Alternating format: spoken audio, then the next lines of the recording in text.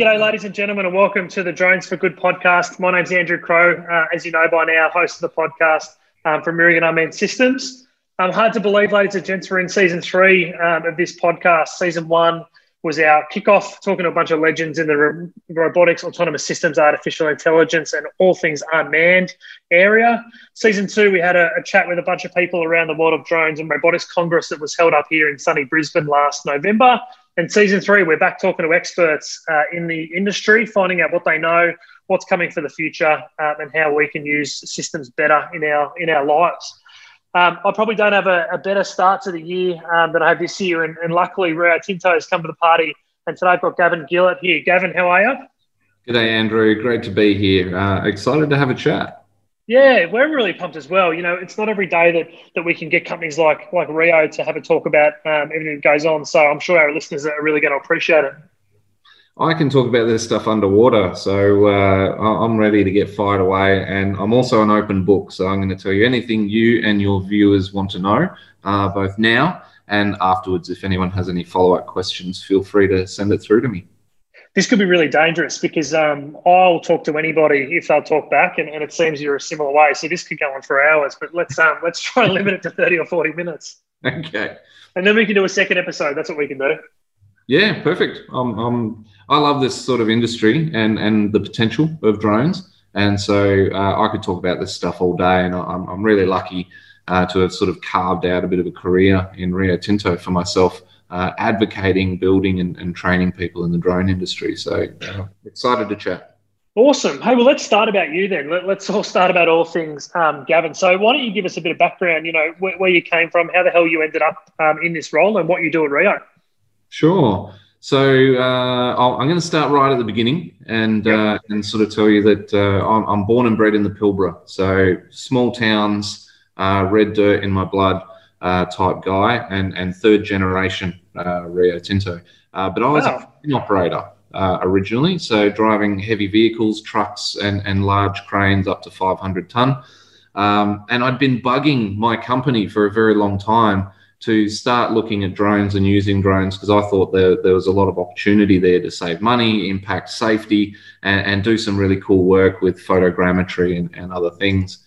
And so eventually they gave in and let me. And I'd had drones for a long time in my personal life. I'm a photographer, I do videography, and I make my own sort of travel documentaries and on YouTube and things like that. And finally, they gave me a little bit of rope and said, all right, build me a site-based drone program. And from that, I took it and accidentally built a global one with some great friends and partners within Rio Tinto. So I think we're now the largest users of drones, according to CASA, in Australia. Yeah, that's amazing. It's a really interesting start that, you know, you came from a crane operator into this more of an autonomous sort of system. Are the cranes going autonomous as well within Rio, or are we still seeing drivers in there? Still seeing drivers in there. Mostly that's because of the human component. Much like aviation and real-world planes have been able to land, take off and fly between locations since the 70s, people, the everyday person sitting on a plane isn't comfortable not having someone up the front. And very much the same when it comes to cranes. So absolutely they can be autonomous. They're getting more autonomous all the time, but I don't think they'll be ripping off the cab anytime soon. So where do you sit on that side of the fence? So are you one of these people that are comfortable, you know, moving into a world where we have passenger airlines that don't have a pilot in the front, or what's your personal thoughts on that? Yeah, very much so. Incredibly comfortable, probably too comfortable, but you need those starters to sort of start the ball rolling. Mostly because of my time and history in the mining industry. I've been watching Rio Tinto my whole life slowly automate different aspects of the business. And when I look at my own sort of observations, I guess you could say, is we only had 4 mine sites and a port when I was a kid for all of Rio Tinto in the Pilbara. And now we're up to 17. And the same goes for BHP. They only had 3 mine sites and a port in the same period of time. And now in that same area, we have 50 or 60 mines. But the really interesting part about that is we only have the same amount of people living in the Pilbara. The population of the Pilbara hasn't fundamentally changed all that much. And sure, we have fly in, fly out, but the majority of the workforce, I'm pretty sure, if I understand correctly, is still residential, living in the towns and cities of the Pilbara. And so all of that extra mining activity is because we've automated. So automation has allowed us to do more work and do more meaningful work rather than sort of getting rid of jobs, which tends to be the thing that most people equate with automation. I've visited the Pilbara. I'm ex-army by background, and my brother-in-law was the adjutant of the Pilbara Regiment over in WA.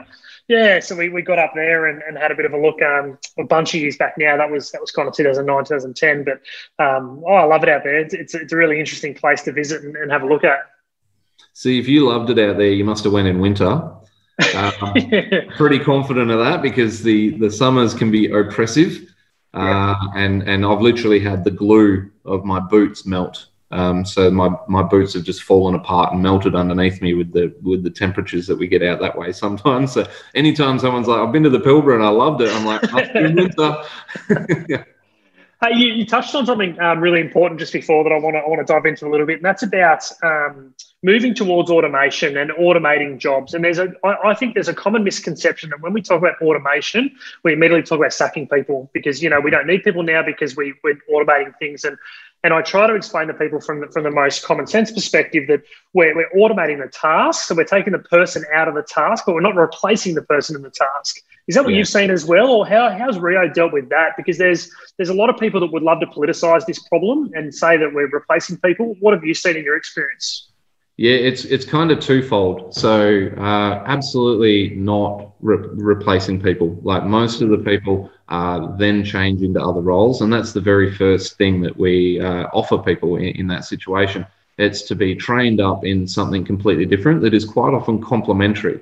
So most of our truck and train operators then moved to Perth and started working on the autonomous control side of operating those machines. So they're still experts in rail, they're still experts in trucks, and then they get to they operate 20 of them instead of just one across multiple sites. But the key thing to know about automation that I think is really important is people put far too much stock in the quality of the automation itself.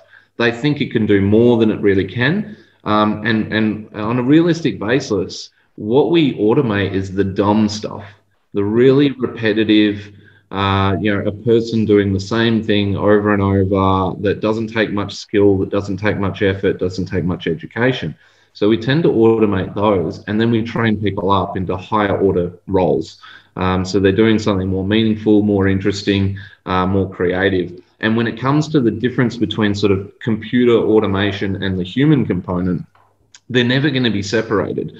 But what we do is we plug people and machines into the things that they're best at. And machines are really good at doing the same thing over and over really accurately. And people are really good at doing creative strategy and sort of the higher level thinking where you need to make variant decisions. And so it's really just plugging the right people, the right machines into the right areas that already lean to their natural strengths.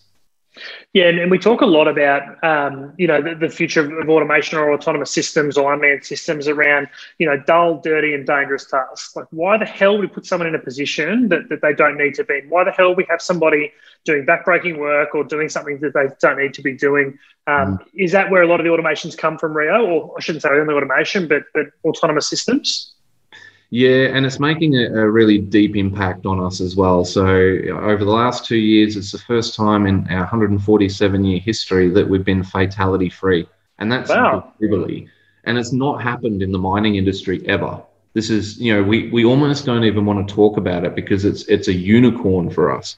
This is the holy grail. We've been trying to not hurt people and not kill people for decades. And it's been a slow sort of journey, but the automation piece is a big part of that. We're taking people out of really dangerous areas in which prior we didn't know a better way of how to do that task.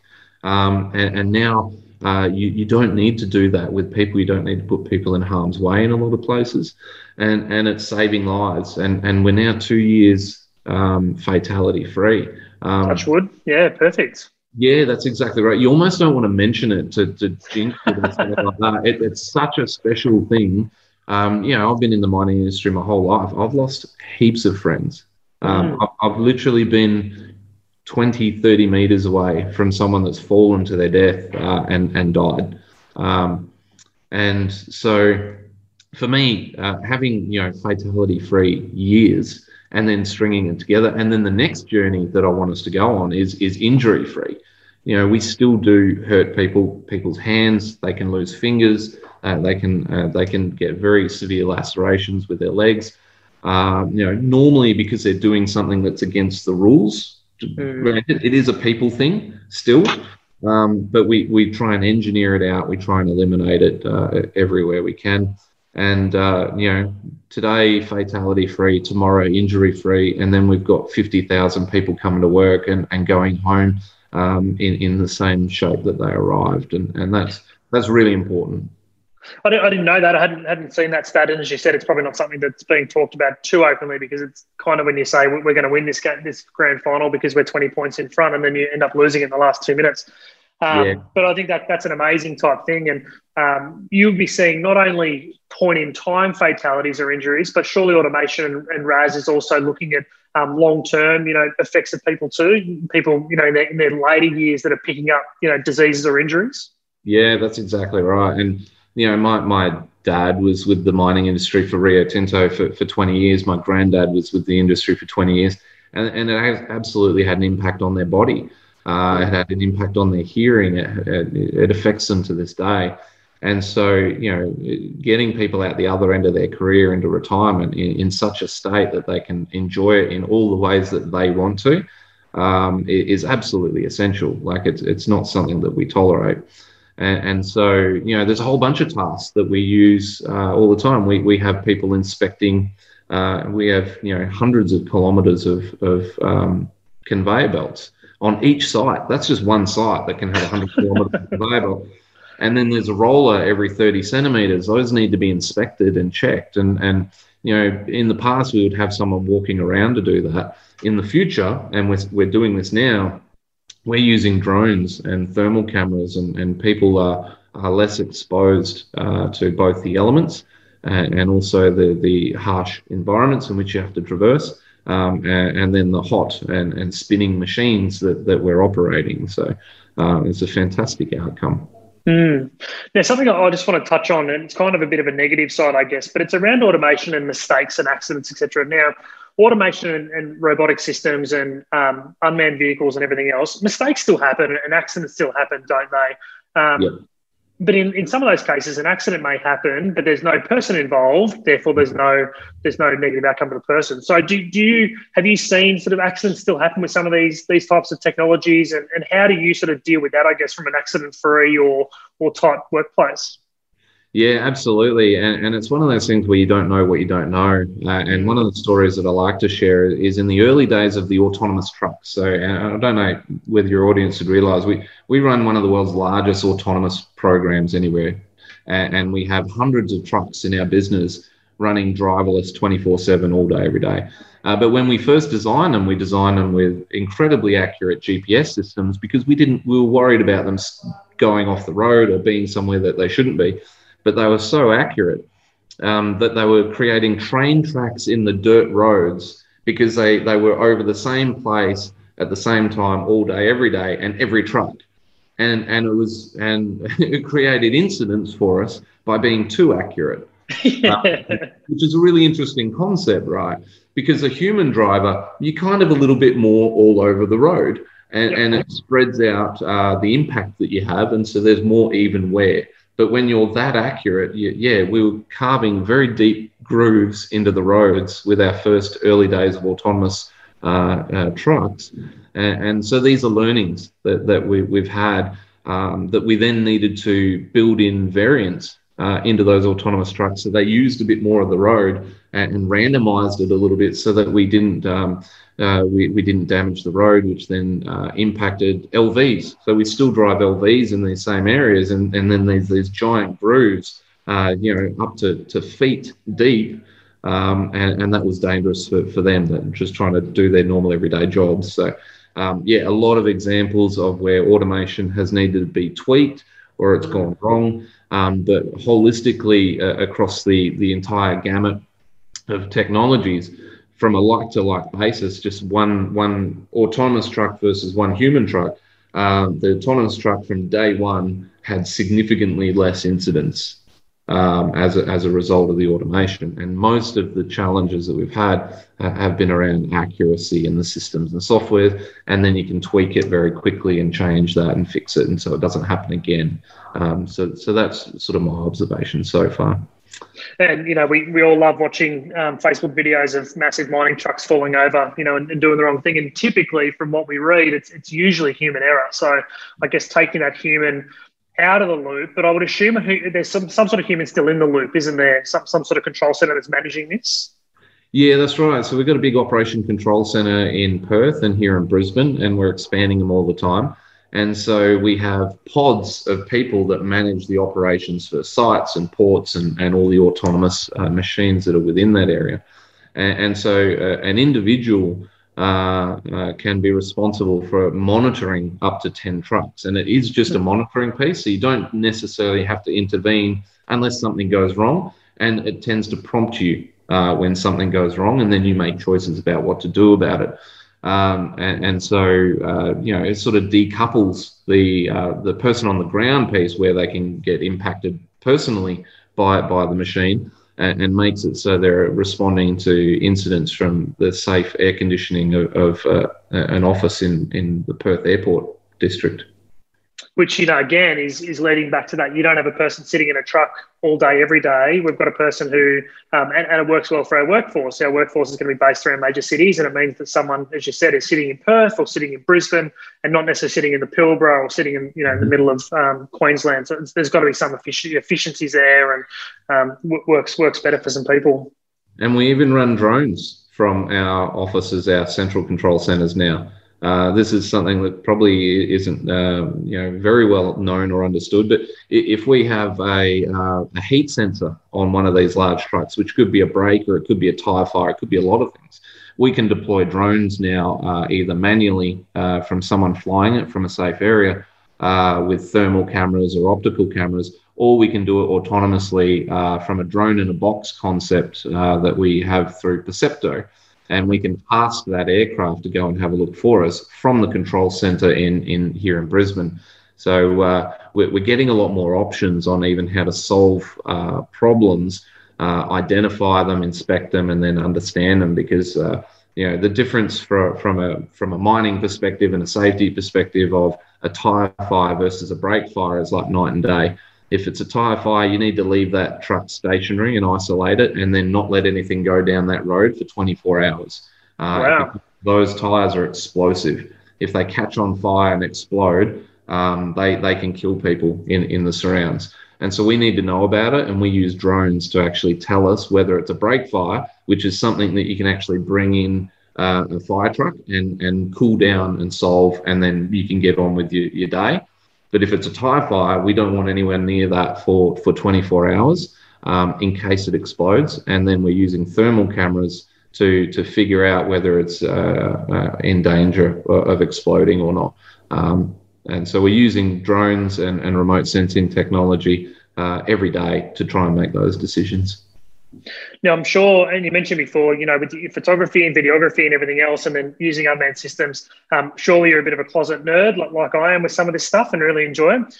Can you tell us the coolest unmanned systems or autonomous system project that Rio's got? What's the thing that you mightn't be the biggest, mightn't be the newest? What's the coolest thing they're doing? We've got quite a lot that I personally find super cool. But one of them that I'm working on now, and it's not set in stone, but it could be a big game changer for us, is the use of pseudo satellites, which can be drones, but they can also be balloons that are autonomously monitored and tasked. And so you can effectively have these aircraft over the top of the Pilbara or an individual site for hours, days, weeks, and months continuously at a time. And so for us, that means, we can provide permanent optical solutions over a site, and it can cover the entire site from a single platform or even multiple sites. But also that can be used with thermal cameras. So the primary use case that I have for it is bushfire monitoring and defence.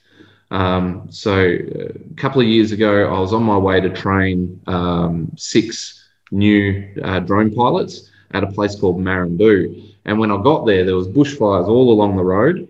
And I arrived, the mine site itself was under threat from a bushfire.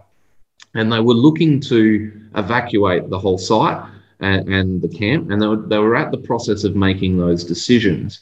And the traditional way that we'd do that is through satellites. And we'd use satellite imagery and try and figure out where the fire is, what it's doing, and where it's going. But it doesn't give you as good an accuracy as a drone does. And so I was able to, and I got there very early in the morning, so I was able to put up a thermal camera first thing in the morning, and then a 30 times optical zoom camera shortly thereafter.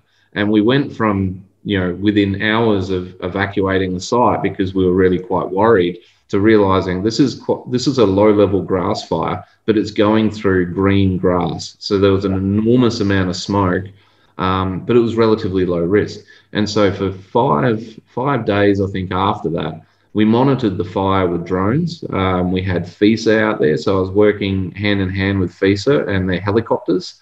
And we even used multiple drones to fight the fire. So we'd set up a fire line along a road or something along those lines.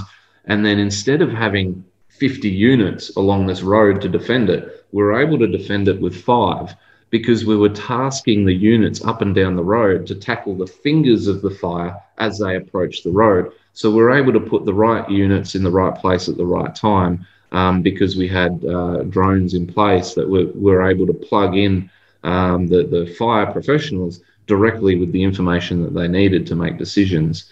So, yeah, it was a game-changing outcome for us. Which then made it so we used drones as standard as part of all our firefighting operations. And then pseudo satellites are sort of the next iteration of that, where you can cover larger areas of ground in very high quality. It can stay up there throughout the entire fire season. And then if there is no fire risk here, but it is somewhere else, you can move that asset really quite quickly. It can be 300 kilometers away in an hour. So, yeah, a lot of great opportunities there for our business to sort of react to incidents of nature and beyond our control, or even a train crash or something like that, really in a remote area. And we can get eyes on, and we can get direct communications with those assets. And so pseudo satellites, sort of you're thinking around that, or they're thinking around sort of that 60,000 feet and above, 60,000 to 120,000 sort of feet. Is that where they would operate? Yep, that's exactly right. And it fills in a gap for us from an information perspective.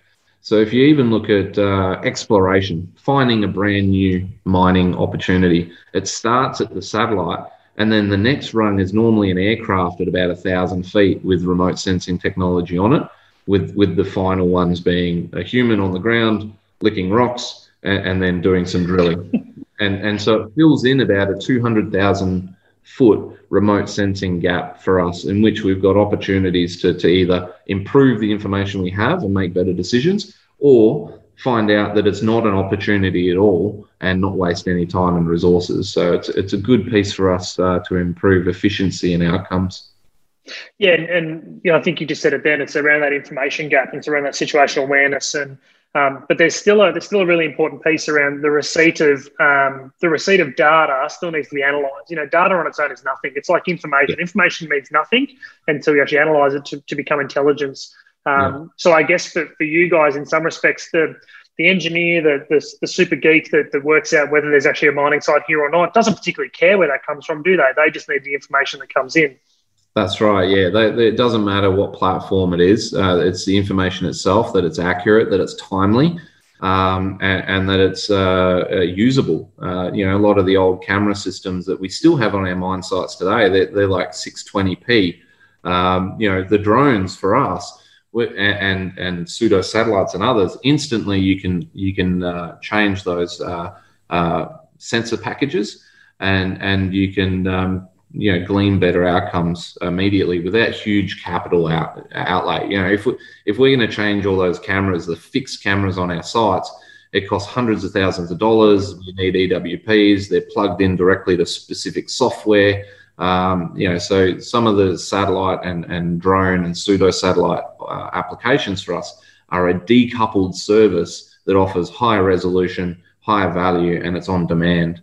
And mostly for the most part, if the fixed cameras aren't exactly in the right place at the right time, you don't capture the information. And that's the case, very, very often where they're just not at the right angle to give us the information we need. And so what I think you've talked about there as well is we talk a lot about being problem-centric, so as opposed to solution-centric. And I've been pretty vocal that I think part of our industry has had a failing in that a lot of great people have built a lot of great stuff and then have tried to sell stuff and tried to force stuff onto a problem as opposed to defining the problem and finding the right solution. So it seems you guys are really in that boat. You're in the boat of defining what your problem is or having people come to you to say, I want X. It's like, well, do you really want X? Or what effect are you looking to generate? Let us decide what the actual solution is. What effect are you looking for? Yeah, and it's actually a massive problem that we have with the drone industry. A lot of people sort of cold call us and go, we've got all this great technology. You should hire us. And go, well, why? What is it exactly you want to solve for us? And they don't tend to know our business and they don't tend to know what our problems are. And so quite often they're investing in assets that I've got to tell them, look, I'm sorry, like we either already have that asset internally or that asset doesn't meet the needs of the problem that we're trying to solve. And it's a bit of a challenge for the drone industry because for the most part it is a mum and dad industry still. Vast majority of drone businesses are mum and dad sort of industries. And so that hurts. That's a hard conversation to have when they've spent $100,000 on assets to try and build their business, but those assets don't align with the needs of us, and so you just got to sort of gently let them down as best you can. Yeah, and we see a bit of us being more of a consulting organisation as opposed to a physical service provider. We have a lot of people with systems come to us and say, we want to sell this into defence. We want to sell this into mining or ag or rail or whatever it is. And my first question to them always is, so what's the problem you're trying to solve? Like, what's the issue that's keeping that client up at night that they can't solve with what they've got at the moment, and how is yours going to solve it better? It's reframing that discussion entirely. Yeah, and it takes a different mindset, and there's a really good book, and I'll try and remember what it is, but one of the analogies they use in that book is, McDonald's isn't trying to sell more milkshakes. They're trying to give you something to do with your hands. Yeah, okay. So, and they did the research. They figured out that the majority of people that are buying their thick shakes, it's right before going on some sort of a road trip. They've got a long commute into work. They're pulling in, they're going mostly through drive-through. It's mostly in the morning. And so the task to be done isn't to sell more milkshakes. The task to be done is to give someone something to do with their hands on a long drive. And those are two very different concepts to get your head around. And that's something that the drone industry needs to start considering, because the task for us as a mining industry, we don't necessarily want to own drones. We don't even necessarily want to own the LV fleet or even the big trucks that move the dirt. If someone comes up with a business model that solves the real problem for us, is consistently getting the dirt from the pit to the mine, and then the mine to the port, and then the port to the customer, that's the actual problem that we're trying to solve, and keeping that up and running are the actual problems. So we're the guy on the long commute looking for something to do with his hands on that commute. We're not the extra milkshake. Yeah, and I think, and I really appreciate that insight, to be honest. And I think the industry will appreciate that too, because as you said, we are a mum and dad or two, industry that's evolving and building. And I do a lot of work with the Australian Association for Unmanned Systems and on the board, and all I'm trying to do, my primary effort in all that is educating clients and educating customers and educating the industry, because we need to professionalise. Otherwise, we're just going to fall apart. We're going to fall away, and people from overseas are going to keep, selling good stuff into Australia. And if I could share sort of an opinion, because I've been waiting for this to happen in Australia. is from a business perspective, we're looking for the aggregation of those mum and dad businesses into something that's big enough to service our whole business. Yep. Because we do sort of, you can approach our individual sites and say, hey, I've got this capability. Do you have any jobs for us? But it's actually a really terrible way to approach it. And you will only get sort of one or two jobs here and there on an ad hoc basis.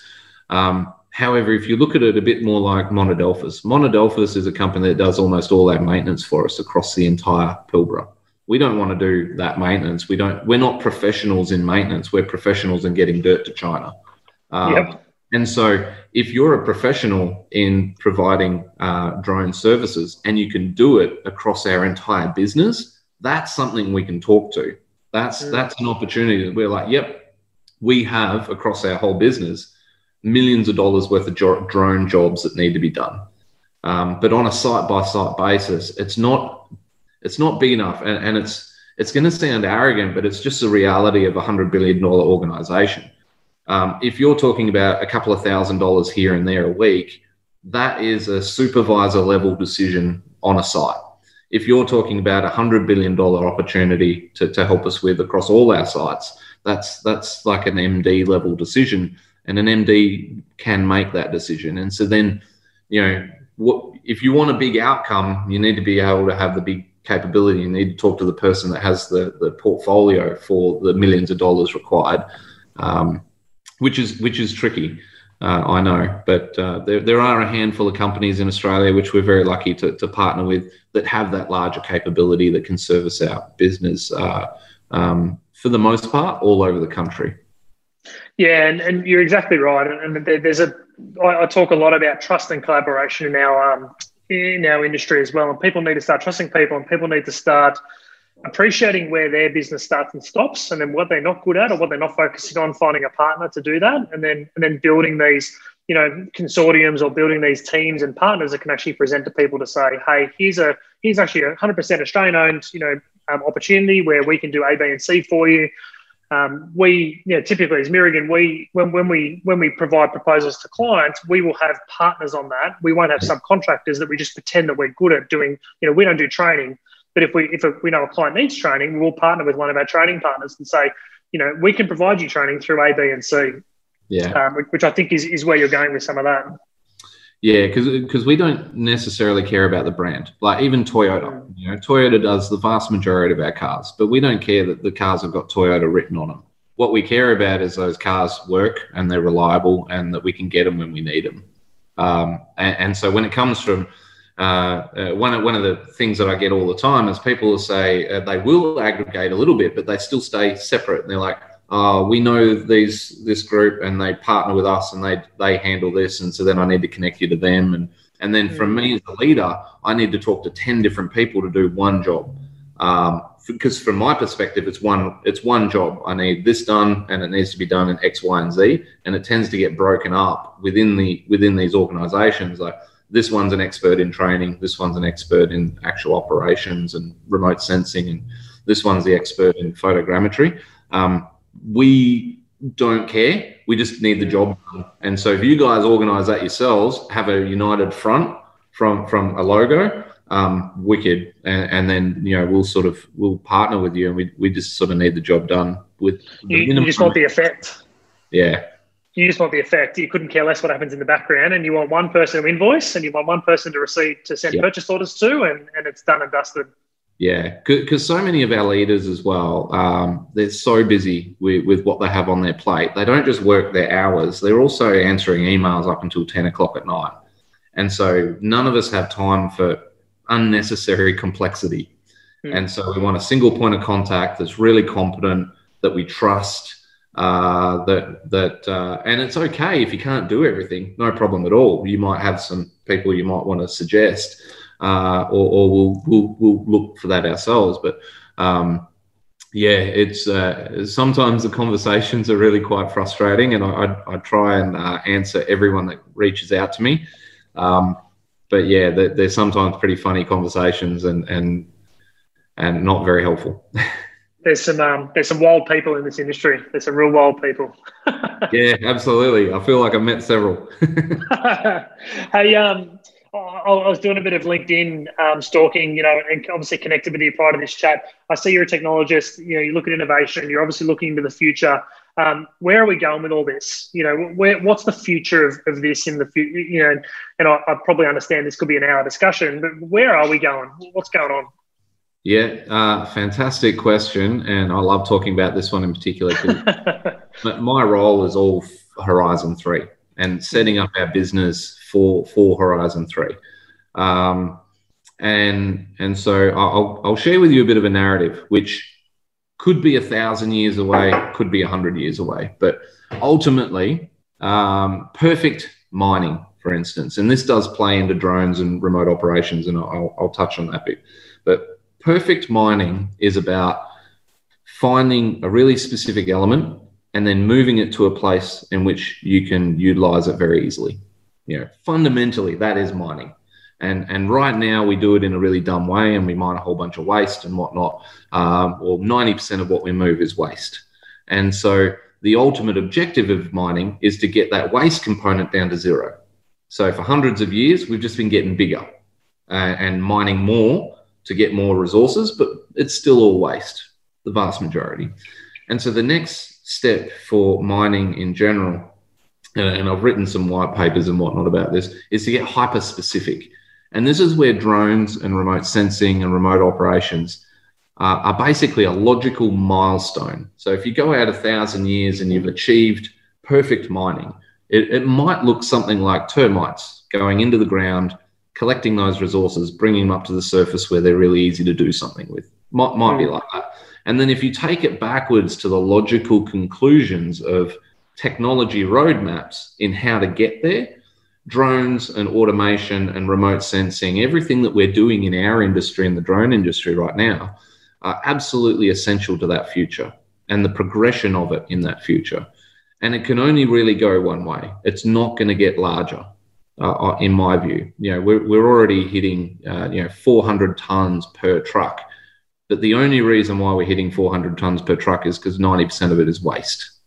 Which just means that sure you're mining more, but you've just got more of a problem because you've still got all this waste that you've got to sort through. Yeah, exactly. Yeah, and so the waste is a massive problem for us from an energy component, from a compliance, from an environmental component, and now all the world's sort of pressure points are aligning in such a way that we don't tolerate those as a society anymore. We don't tolerate big holes in the ground, stupid amounts of water being wasted and used, air pollution, all that sort of stuff. And it's pointing the whole industry from a very wide, broad perspective into a narrow perspective.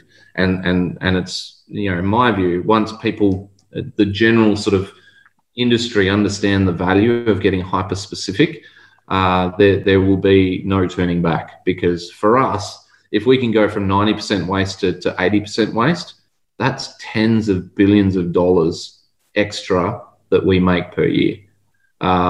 It's a significant amount. If we can get it, it would probably double the value of our company if we were the ones to invent it and then export it to the rest of the world. And drones and remote sensing and all that are critical to that path. And there's a whole corporate responsibility piece to this too, isn't it? It's about, if we're going to continue to mine in the future, then let's mine where we're not disrupting, nature as much. We're only disrupting nature as much as we need to. We're not ripping huge amounts out of the ground just for the sake of it. And I guess the other part I was thinking is, so are you thinking towards a mining future where we put no people underground anymore? It's all it's all machines, or is that too much of a stretch? No, I don't think it's too much of a stretch. I think the time is what varies. I think it's inevitable, but whether it's 100 years from now or 1,000 years from now, I don't know.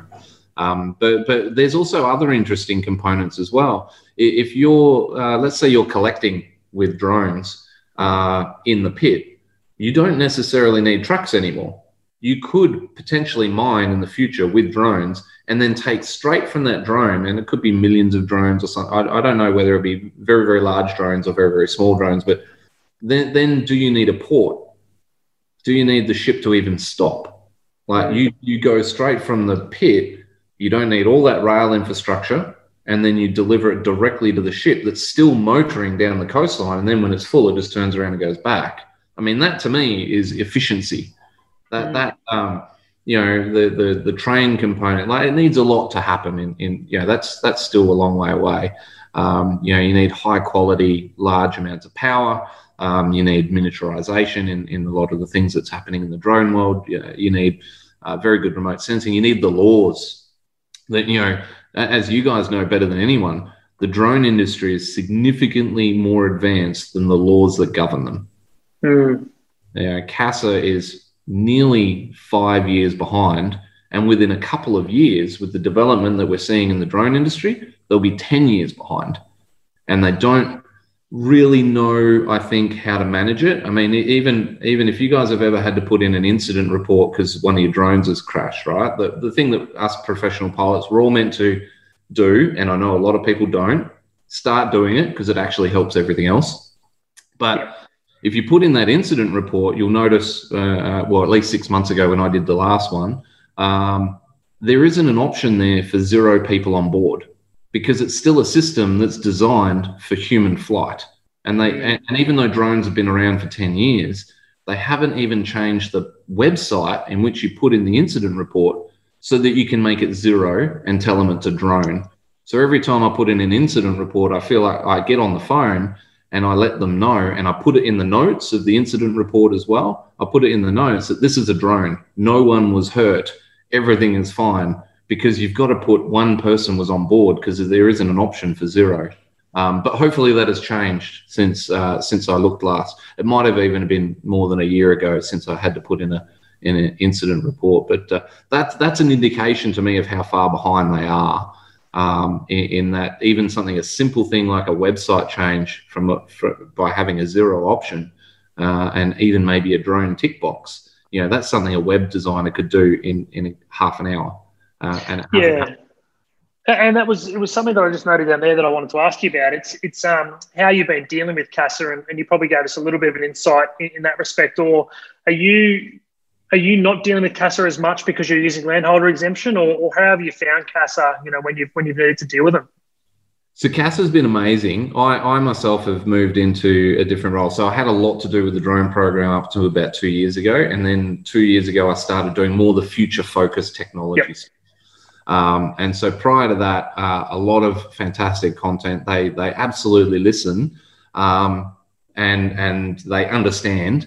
But what I feel from a government perspective, from the people that sort of pay CASA to do its role, those people don't understand and don't allocate the resources required to make the changes. So in all the aspects of working with CASA that I've had, they've been absolutely brilliant.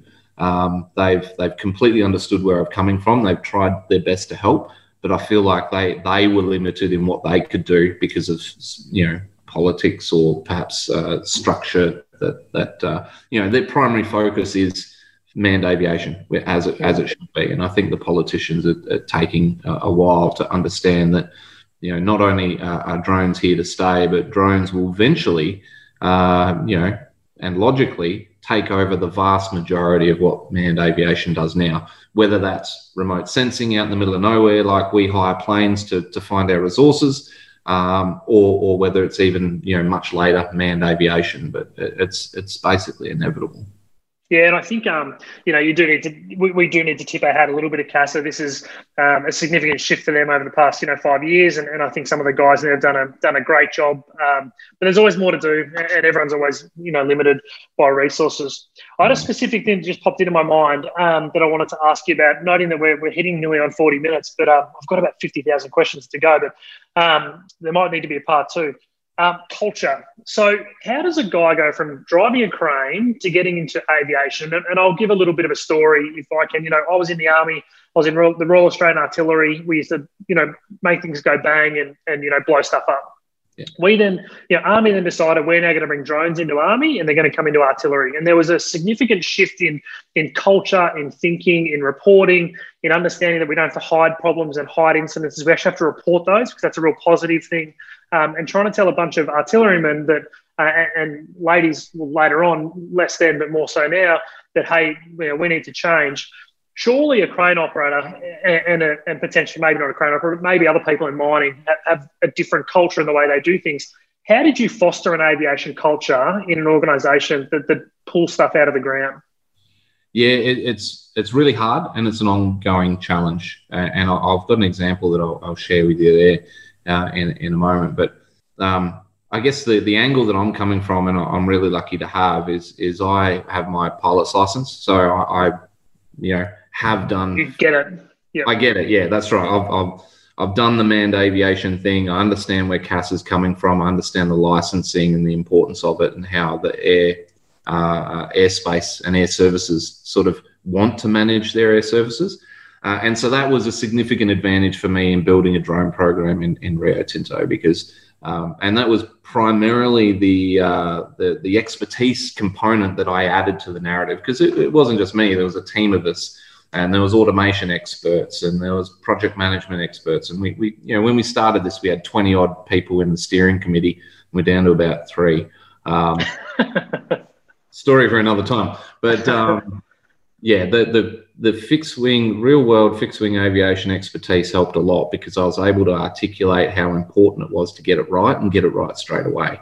But unfortunately, we're a really big organization, and without me or someone like me standing there looking someone in the eye, continuing to hammer this through, it drifts away and it tapers off. And we've had some examples of that, because we had someone who I consider probably Australia's best chief pilot was our chief pilot. So I was going to go into from the acting of it into the full chief pilot role. But then I got this opportunity to be a part of an international team that was the CEO's project, and couldn't say no. And so we got in a contractor to basically sit in the chair until I came out. And the poor guy had a horrendous time dealing with my company, because my company just didn't get it. And one of the examples is we had an incident, and as you know, in aviation, you need to immediately inform everyone in a similar aviation space around your whole business of that incident, so that we can all learn from it in the shortest amount of time. But because he was a contractor, he had to put it through a GM in our business, and it would sit on her desk for weeks until she got around to doing it, because she didn't prioritize it. And she didn't know and understand, and we need to do better at communicating this to our people in our business, is that it's not just a federal compliance thing for us as a business to make sure that we get 100% right every time, but it also impacts the reputation and the career prospects of the chief pilot that we hired to do the role. Because if that goes wrong, it's his license that he loses. It's on his shoulders. And he was basically powerless to do anything about it because of the structure that we had internally. So we needed to fix that. And I was really sad to hear that we did that. And he moved on, and quite rightfully so. I would have as well. And it's a real shame, because he was a fantastic chief pilot. He was absolutely the right person to do the role. I believe he would have been a better chief pilot than me, and we should have given him that full time. But some elements of our business don't understand still to this day, despite it being worth hundreds of millions of dollars a year to our business. So that's an ongoing challenge for us. Yeah, fantastic. And I think that whole cultural piece, there's still some cowboys in the industry and guys that want to jump out and do whatever they want, and that's going to change and needs to change, if we really want to make a go of this industry. Yeah, and we're pretty lucky, because if we had a cowboy sitting in that role, the consequences could have been really bad. We were lucky to have someone so good and with so much integrity, because it forced change. He didn't just put up with it like plenty of people might have. He forced the change and brought it to people's attention on his way out the door, and prior as well. And without that, we probably wouldn't have been able to fix it. We wouldn't even know about it. So it's really important. And I think Rio's probably got a bit of a leadership role to play in this too, where, Rio's large enough that if it all goes pear-shaped significantly, the government could turn around and say, rightio, let's just stop. Because, if a company like Rio can't do it, nobody else can do it. So I think there's a leadership role for your company to kind of play in that too. Yep, absolutely. I completely agree. We need to help CASA to sort of understand the industry from that perspective and allow us to set up the infrastructure around what we want to do so it's safe and interacts with their world, the manned aviation world, really successfully. And we've got a responsibility to all the drone users and small companies and things like that to make sure that we don't mess it up for everyone else as well. Because, yeah, if we get it wrong, it's going to be wrong in a big way because our drones are in and around manned aviation all day, every day. I mean, one of our sites that I operated drones on is literally underneath the approach and departure of an international airport. It has to be right 100% of the time. And we've implemented a whole bunch of stuff to ensure it's right, such as mandatory air data connectivity to all our drones is one of the things. So if a single pilot anywhere in Australia does the wrong thing, it's reported and recorded. And you know, it's something that will be addressed immediately. It's flagged to us as chief pilots.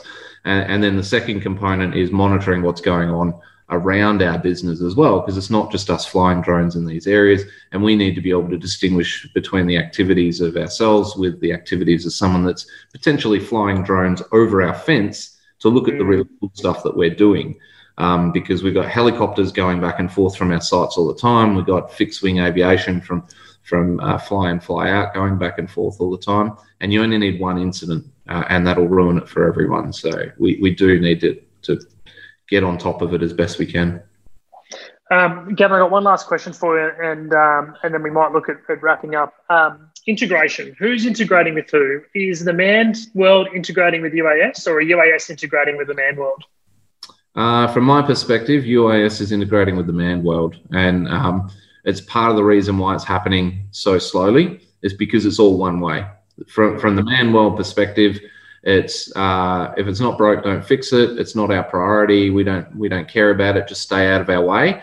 But really, for it to be effective, it needs to be a two-way conversation and a really genuine one. And I think right now, all the pressure is coming from the UAV world to play in that environment and do it safely and get permission to do it in, like, approved corridors of flight is something I've talked to CASA about.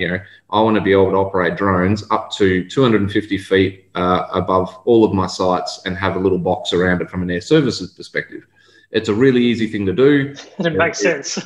Yeah, it's altitude separated. They shouldn't be below they shouldn't be below 1,000 feet unless they're doing air work, of course. And so, we separate everything in aviation by altitude. And it's a really easy thing to do. We can do what we want to do. They can do what they want to do. No one interrupts with anyone, and everyone's got permission. There's a lot of work still to do in that area because we're not having those genuine sort of cross-industry collaboration sort of conversations as well as I think we could. Yeah, well, I mean, thank you for all your efforts in getting us to this space too. I know it'd be quite easy, and I'm sure you've got enough on your plate that you could just sit back and do your job, as opposed to really trying to think about the future of this moving forward. Hey, Gavin, I need to apologise because I didn't ask enough questions about Rio. I wanted to ask a hell of a lot more about what you guys are doing and case studies and bits and pieces, but perhaps we can have another chat in the future. I think your insights into the industry and your insights into the future and insights into pros and cons and how people can do better have been really valuable for this. And perhaps we can talk next time a little bit more about Rio, because I want to hear what you're doing. Yeah, more than happy to. We've got some good use cases of jobs that used to take weeks that now take 9 minutes. So I'd love to share more about that with you, about the opportunities there and the technologies that we used and then the value to us as a business and then to you as drone pilots and businesses as well. So, yeah, happy to have another chat. Hey, Gavin, if people want to reach out to you, best way to sort of say g'day, just maybe connect on LinkedIn. Is that what you recommend? Yep, LinkedIn is the best way, absolutely. So, and people are more than welcome to reach out. I try and reply to everyone, but I do get 20 odd a day. So the other thing is I do attend, plenty of conferences throughout the year, COVID permitting. I was here at the World of Drones Congress and whatnot, and people are more than welcome to come up and say g'day. Because I love chatting about this stuff, and I really enjoy other people's perspectives and how they're using drones and whatnot, and I try to be plugged into the industry as best I can. And how good was World of Drones, just being able to get together face to face and actually meet people? I thought it was an awesome way to finish off a pretty ordinary year. Yeah, it was my first conference since COVID, and so I was really excited to be there. And I caught up with a whole bunch of people that I've got a little bit to do with in the industry around robotics and automation and drones. So I loved it. You know, I was at the office for the Emerson guys just the other day, chatting to them. BI5 does robotic firefighting equipment, another local one here.